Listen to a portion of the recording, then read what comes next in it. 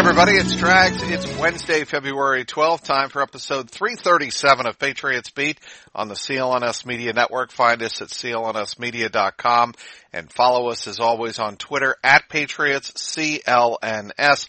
Welcoming back Phil Perry of NBC Sports Boston, the authentic voice of Patriots coverage on NBC Sports Boston.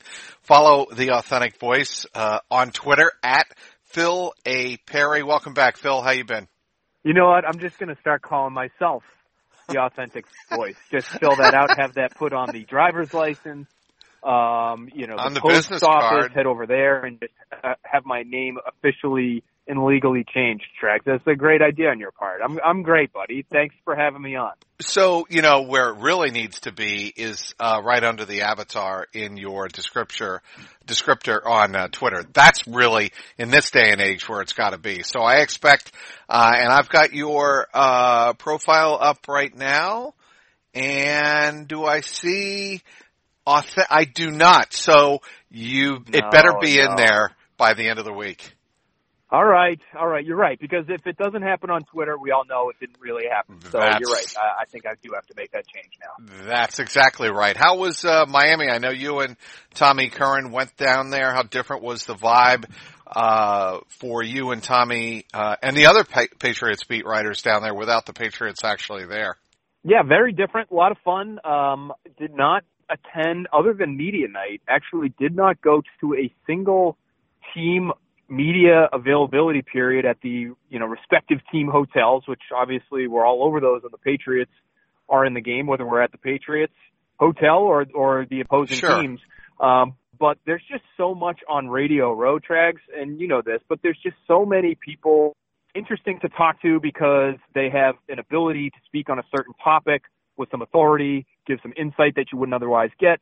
But a lot of times they're also great interviews because they're on Radio Row and they either work for a radio station or they're headed to do some work for a radio station. And so it was a lot of fun on that end to be able to just bounce around and have a little bit of freedom and pick people off as they were coming through, whoever we could get, whether it was Rob Ryan or Vinny Testaverde or Doug Flutie or the McCourties. It was a pretty productive week for us down there. Oh, we all already know how hard the McCourties are to talk to, period. Come on. Devin McCourty and Jason, well, Devin especially, and you guys obviously have a fabulous relationship. They're pretty much available as it is. Yeah, you're right. They're always available, but, listen, get a little bit of a news nugget, hit free agency, they have a package deal, Jason's contract is actually an option, he's not really under contract for next year. So even the guys that we always get, even those guys were pretty good. I don't know. Maybe it was just the weather down in Miami, Trags, that had everybody in a talkative mood. Okay, so the biggest interview that you got that I noticed, and I think you know where I'm going with this, was not a football interview. It was you doing a walkout, as we call it in the business, with one David Ortiz. How did that come about? Essentially just grabbed him and said, "Hey, David, we got two questions." And he was totally cool. Said, "Listen, that guy's the mayor, not just in Boston, but pretty much anywhere he goes. And he is surrounded by about a half a dozen people, at all times. But, I actually, covered a little bit of Red Sox back in the day, Trags, as obviously you have done for a long time. I do remember that. 2012, 2013, I was down there quite a bit. And, David Ortiz was always, I would call him, not the antithesis of the superstar, because he obviously has this air about him that is 100% superstar. But when it comes to being a novice on the beat, which I was, and yet still making time for me, that was something that he did on a handful of occasions. So I have no idea if he actually remembered me. He acted like he did when I told him, hey, 2012, 2013 covered you. Hey, and then everybody's bro and everybody's getting a hug, whether you covered him or not, probably. So, it really was not all that difficult of a snag to get him. And, we did have to do a little bit of walking, which really challenges my conditioning level, Trags. Oh, but we got through it and we didn't pass out and we did okay. Now, what's interesting to me about that is, the approachability of David Ortiz. And that's kind of the difference between, and I know you have worked your ass off in terms of developing relationships down in Foxborough, and you have fabulous relationships, but I'm talking in general terms here that Patriots players are not traditionally as approachable as a guy like David Ortiz. And the guy that reminds me of David Ortiz on the Patriots, and he's not playing anymore, is not Tom Brady, who certainly was at his level in terms of accomplishments, but rather Gronk, don't you think? Yeah, it's an interesting point that you raised. I think it's a good one. Gronk, very much like Ortiz, would stop and talk to just about anybody. I don't know if he was as forthcoming as Ortiz can be, because Ortiz, for all intents and purposes, was the boss. Like, who was David Ortiz answering to other than maybe John Henry? And, what does John Henry care about what David Ortiz says for the most part? So, Rob Gronkowski still had that veil of, I really don't want to get called into the principal's office here, and so I'm going to be a little bit careful with what I try to say. I mean, I thought the BB Jones incident, I think, changed him a little bit. Yep. Because I think he did get a talking to after that happened, where all he did was, take a picture with her, but he got a talking to. I think it was stern enough that it changed his approach pretty significantly for essentially the rest of his career. It's interesting. He did sort of open up a little bit in his last season tracks, because I thought we saw a very emotional, at times ornery, but very emotional, and then right up through Super Bowl week, very forthcoming about the ordeals that the players have to go through physically and mentally. And so we got a lot of insight from Gronk in 2018 that we didn't typically get. But yeah, pretty good comp. And of course, a great comp, because they did those unforgettable, really, Dunkin' Donuts commercials together. Yeah, they were fabulous, and that is very true. The other, the guy that you bring up, that you and Tommy have a terrific relationship with, is Devin McCourty, and everybody's been focused on Tom Brady, and for good reason. I mean, he is the face of the franchise, and we are entering uncharted waters. But the guy that's not getting a lot of focus because of all of the attention on Tom Brady is Devin McCourty. He is a 33-year-old free agent. But what's interesting to me, Phil Perry, is that he is playing right now as good a footballer. Certainly last year I thought he was as good as he has ever been as a free safety for the Patriots. Yeah, I thought it really was in some ways almost a career year. I think it was unfortunate for him that he didn't get named to the Pro Bowl or see any sort of All-Pro recognition. But when you talk about a defense that was, for this franchise at least, historically good, it was not the defense that we thought it was early on when they were on pace to be a league-wide sort of historically good defense and statistically dominant defense. But they ended up still as one of the best in team history, and the strength of that defense really was in the secondary. And when you talk about the secondary and the brains of the secondary, you start and you end with Devin McCourty. And don't get me wrong, they have plenty of smart guys back there, but it's McCourty who has final say. And it's McCourty who other players are looking to right before the snap, coming out of the huddle, whatever the matchup is if it's changing, if the situation is changing, if they're seeing a look they haven't seen before. McCourty is the guy that everybody turns to, even for somebody like Patrick Chung or Daron Harmon or guys that have had tons of experience in this defense. And that's part of the reason they were as effective as they were as a secondary, was because of their collective experience. But without Devin McCourty, you really lose a lot. And so I think you're right. I think it is sort of an underrated potential loss that the Patriots could have on their hands if McCourty ends up playing elsewhere, because I think he would be worth quite a bit on the open market. And the question is, does he want to be with his brother in New England? If the brother's option gets picked up, does he want to be somewhere else where they're going to pay him a little bit more?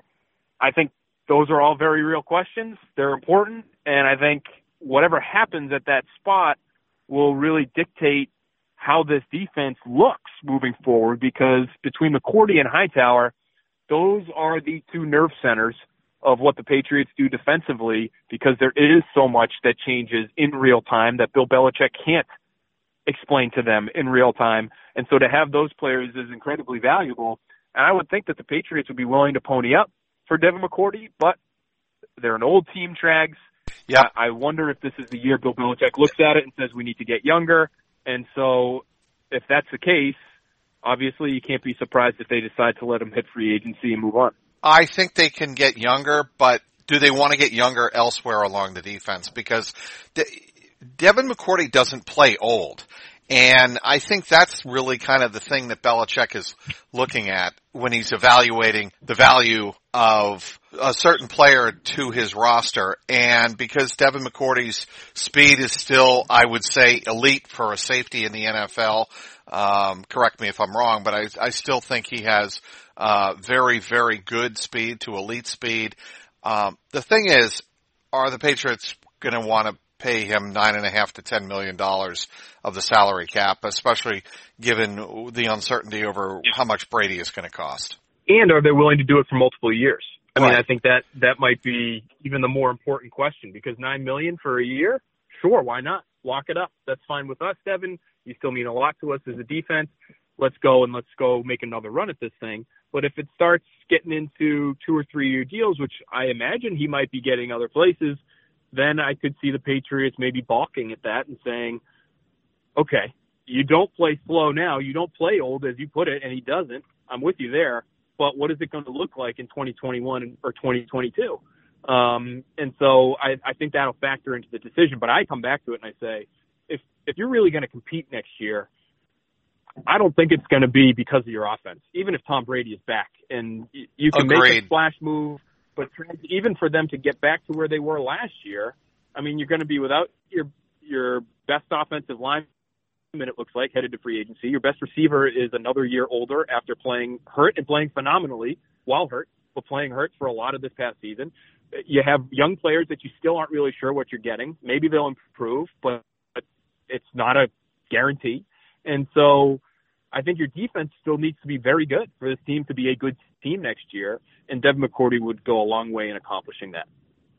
Speaking with Phil Perry of NBC Sports Boston, covering the NFL and the Patriots. Footballs might be packed away for the year, but basketball, hockey, and golf seasons are in full swing. You can find all the odds with our exclusive sportsbook partner, Bet Online.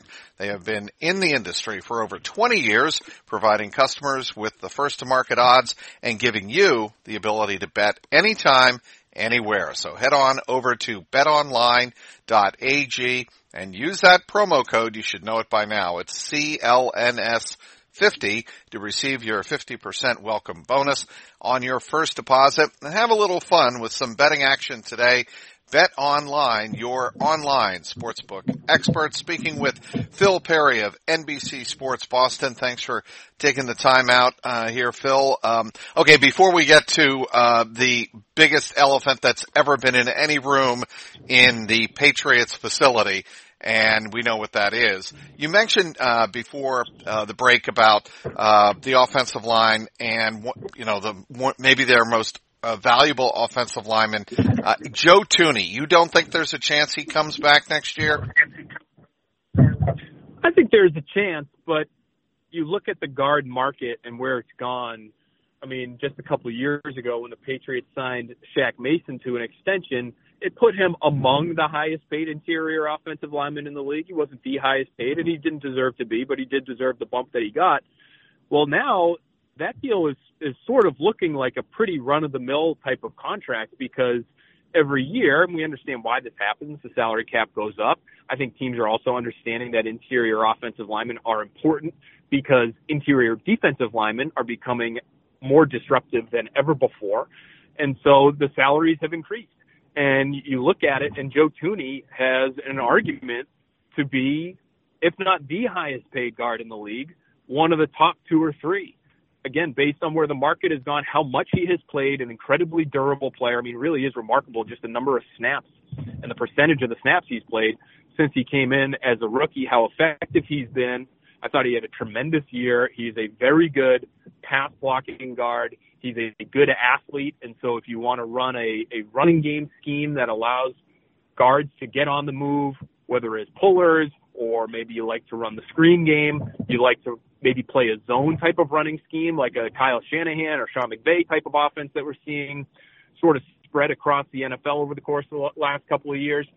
That type of skill set that Joe Thuney has is incredibly valuable. He's light on his feet. He's big enough. He's not a mauler, but that's not the game in 2020. And so I look at it and I say, if he's going to be the highest paid guard in the league, or even number 2 or 3 or 4, I find it really hard to believe that the Patriots are going to match that. I think they probably feel like to some extent you can find interior offensive linemen, and they wouldn't be wrong, but all it means is you're all of a sudden introducing uncertainty and risk right, exactly. to a position that did not have it last year. Well, and the other thing, if they let Joe Thuney go, the other thing it means is I think Yodny Kajust and Shalti Froholt get their opportunities, right? I mean, would you read that the same way? Froholt for sure. Kajust is probably more of a tackle, and so, it could mean more time or opportunity for him as well, because you do have this interesting piece in Isaiah Wynn, who played guard in college. He obviously played tackle as well, and that's where the Patriots have played him, and I thought he asserted himself nicely there last year. But he could play guard. And so if your best 5 has Isaiah Wynn at left guard and somebody else at left tackle or somebody else at right tackle, if you want to, I don't know if you want to kick Marcus Cannon over, that doesn't make a lot of sense to me, but maybe that's something that they feel like is. Yeah. Right. I mean, but you never know how they want to shake it up, especially when you do have somebody who's a good athlete like Wynn who could play guard if you wanted to. It's also a pretty loaded offensive tackle draft track. There's going to be 5 guys or so, taken in the first round, and it looks like there could be 4 taken in the top 10. So maybe that's where they dip into this year, and they say, Isaiah, you're a guard, and whoever we just took in the first round, we're going to try to make it work at left tackle. So they have some options there. It's just you don't really know how good those options are right now. Speaking with Phil A. Perry, and that's his handle on Twitter. Phil A. Perry of NBC Sports Boston, doing a tremendous job. I thought we were going with the authentic voice. I thought we were going with the we'll get there. We'll get there towards the end. Okay. I'm not going to overuse something that I'm trying to build up. I'm not going to hammer it into the ground yet. Okay. So give me a break and let me get to it at the end.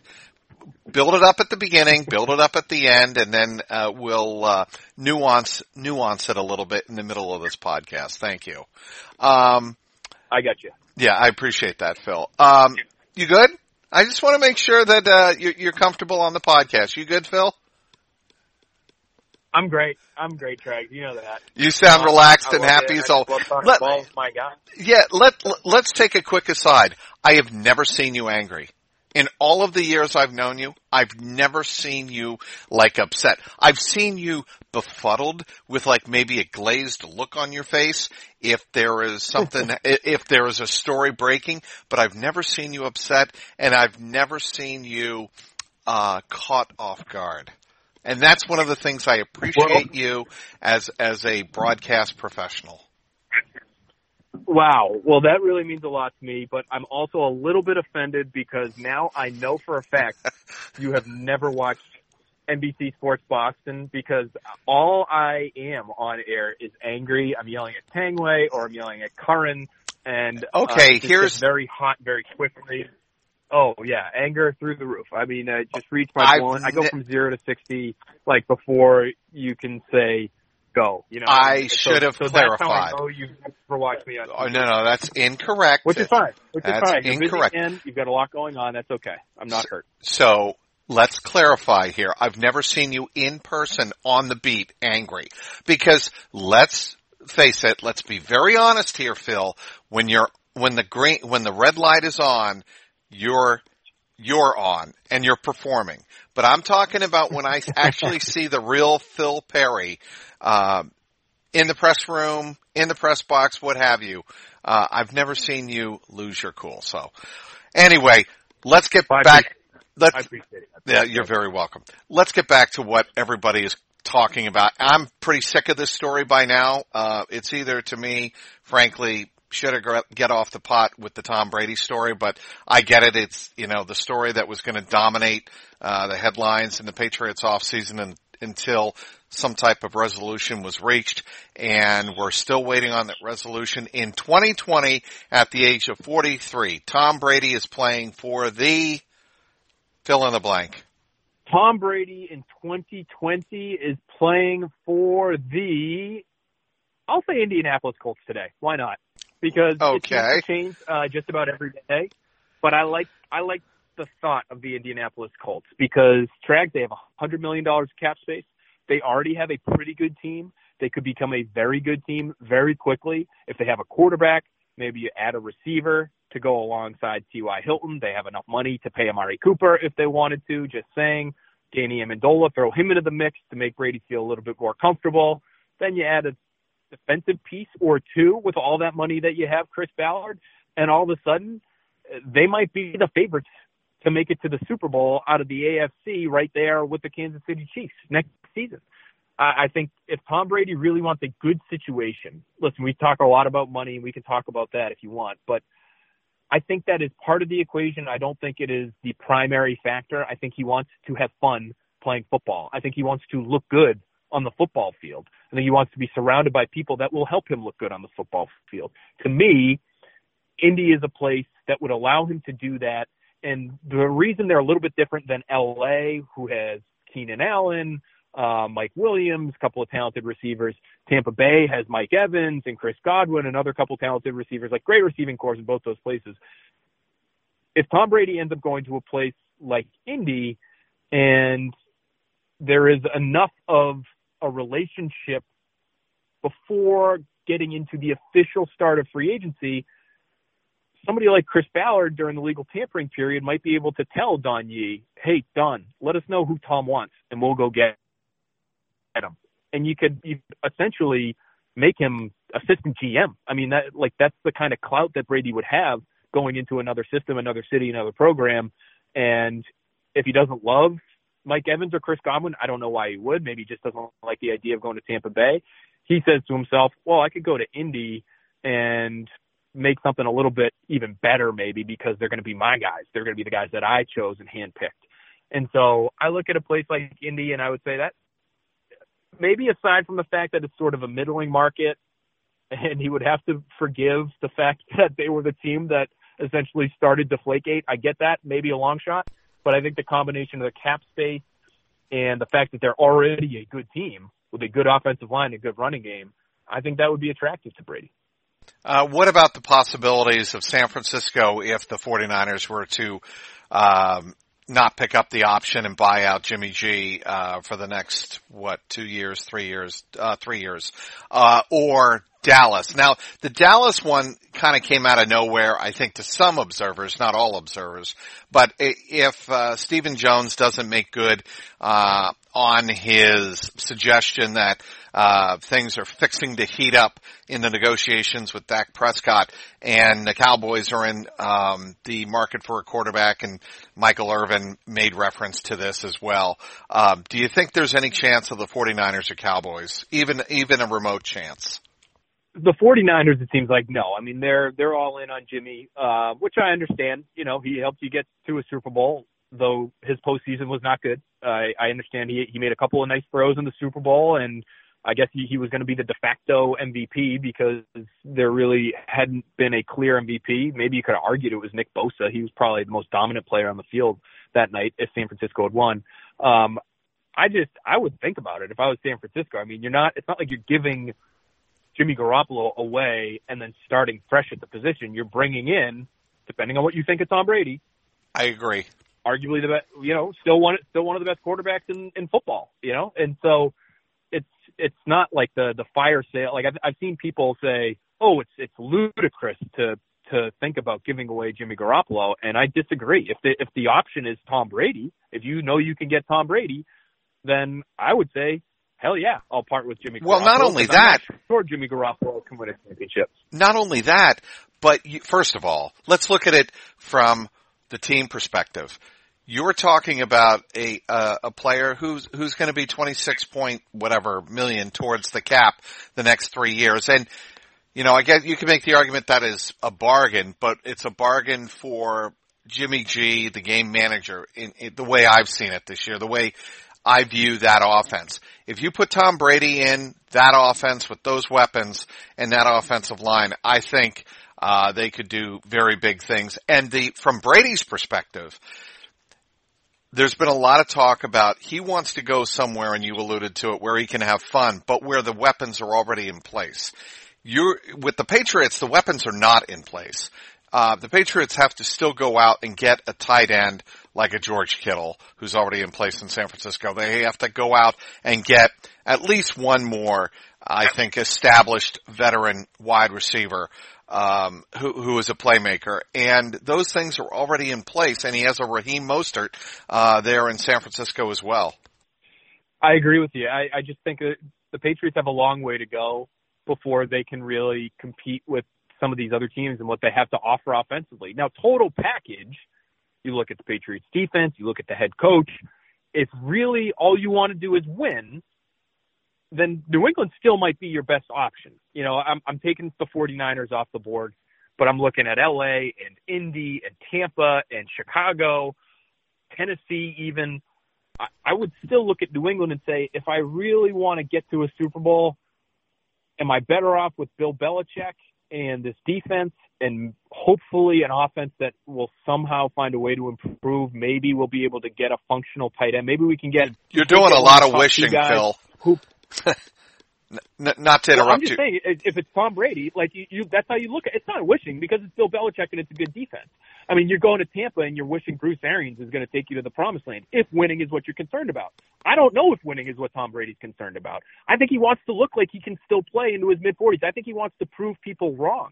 I don't think, and people may scoff at this, getting to a Super Bowl and winning 13-3 isn't exactly Tom Brady proving people wrong. Making a throw in the AFC Championship game, making a half a dozen really important and crazy critical throws in the AFC Championship game, yeah, that's proving people wrong. Yeah, making a throw down the seam to Rob Gronkowski, sure, that's proving people wrong. You scored 13 points in the Super Bowl. I think even Tom Brady would look at that and say, I don't want to be a sidecar anymore. If it's about me playing well into my 40s and showing the world that I can do that, I already have 6 rings.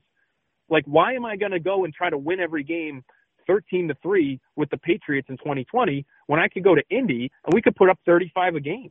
That to me would make a greater statement. And I wonder if that's what Brady is really after. Winning is nice. He's done a lot of winning.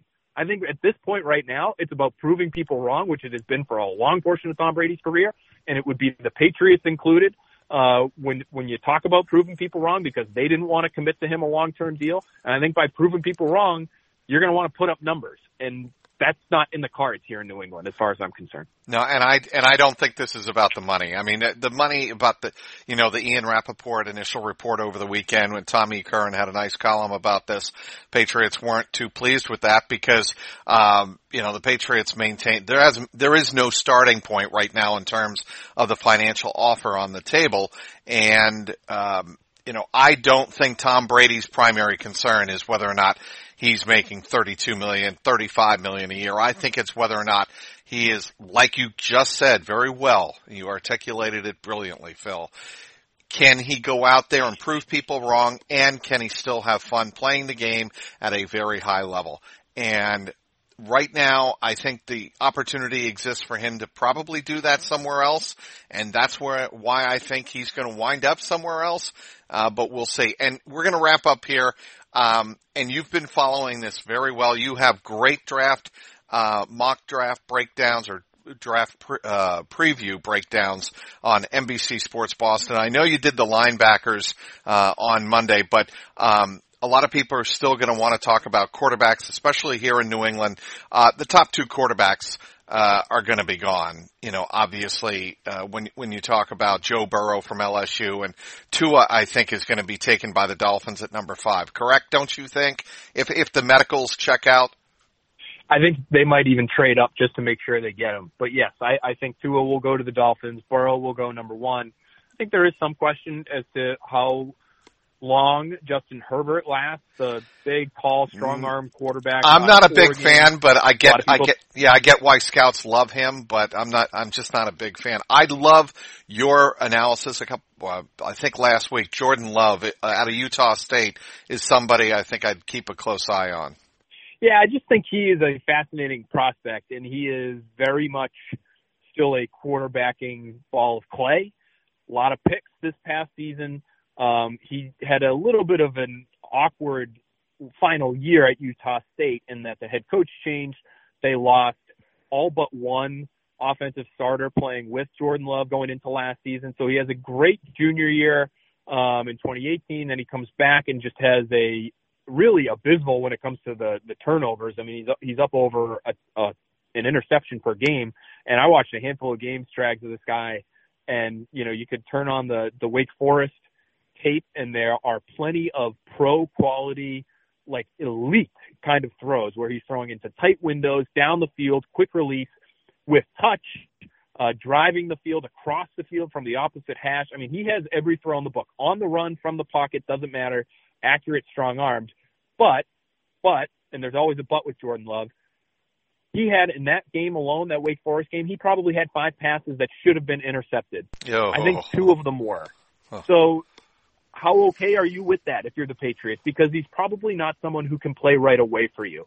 So maybe if you're New England, you say, okay, we're comfortable rolling with Jarrett Stidham. I'm not sure that's how they feel. They might have to keep Stidham, invest at the position because you continue to invest there until you find somebody that can work long term. And then maybe you, and this is another name that I've thrown out repeatedly now, but he makes sense to me because he's low cost. I do think he can be a starter, not a high-level starter, but he can get you through. He is a classic bridge quarterback, and it would be Marcus Mariota, because if you can get him on a Ryan Tannehill type of deal, the deal that Tannehill signed to go to the Titans when he was trying to revive his career after losing his starting job with a bad team, Marcus Mariota loses his job. He needs a career revival. If he's willing to accept a 1-year, $2 million deal, which is what Tannehill took, I would do that all damn day with that guy and just hope that he can get you through. And then you have 2 young quarterbacks with a lot of physical talent that might evolve into the guy down the road. That, to me, seems like a pretty appealing option if Tom Brady doesn't come back. And the thing I would caution everybody, and I don't care if you're talking about insiders like yourself or Tommy Curran or Mike Reese of ESPN, anybody on the beat who is really, really well connected.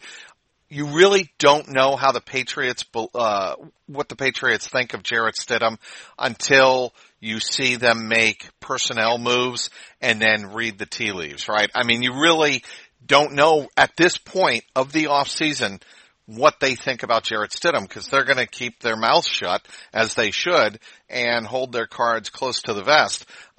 But really, there's a lot to consider. If they re-sign Tom Brady or another veteran, and they don't draft a high-round quarterback, I think we have our answer on Stidham. Would you agree with that? You know, it's interesting because I think 2 things. I think you can be high on a guy and still not know if he's the guy or if he's the guy right now. Like, I think they love what they saw from him this past season. They think he's smart. There's clearly some physical talent there that we all saw in the preseason, making throws on the run, big arm.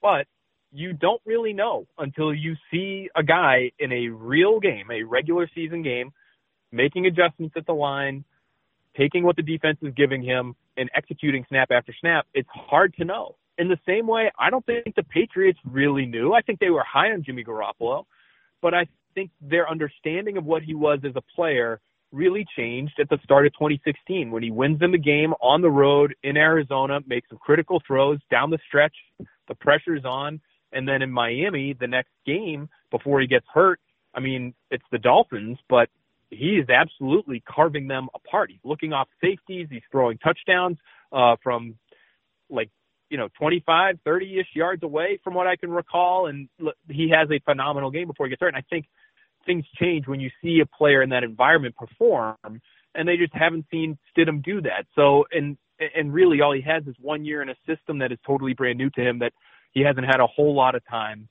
to, in an off season, which is critical, to absorb and develop in. And so I think you can feel okay about him, but I'm not sure even they know right now, Tregs, if he's the guy.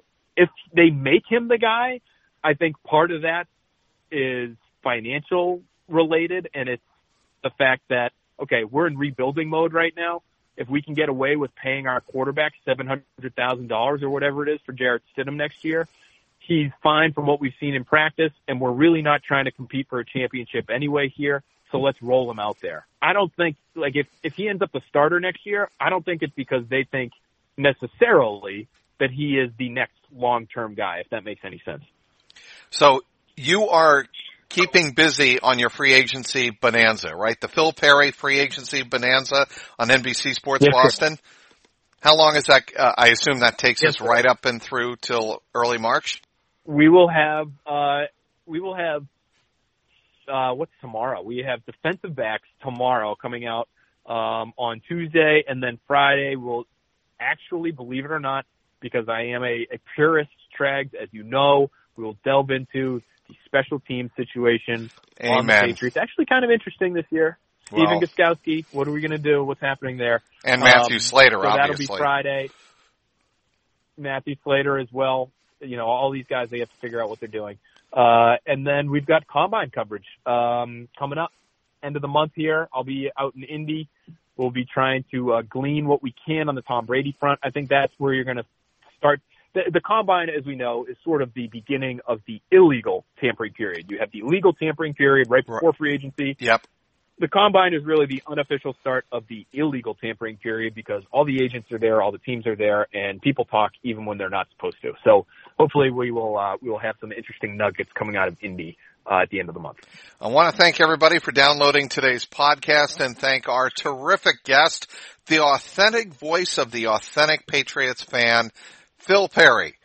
Of NBC Sports Boston. Follow him on Twitter at Phil A. Perry. Also want to thank our great sponsor, betonline.ag. For producer Michael Angie and the founder of the network, Nick Gelso, this is Mike Petralia, and this has been the Patriots Beat podcast powered by CLNS Media.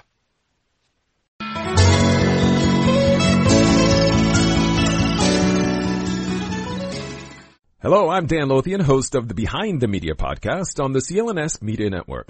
Along with Jimmy Young, we dive into the biggest media headlines each week with honest, informed, and sometimes irreverent perspectives. It's not all serious. We deliver information and entertainment. As we like to say on Behind the Media, we find the interesting in media so you don't have to go searching for it. Listen to our podcast and get prepped for the next trip to the water cooler. Subscribe to Behind the Media wherever you get your podcasts, or find us on www.clnsmedia.com.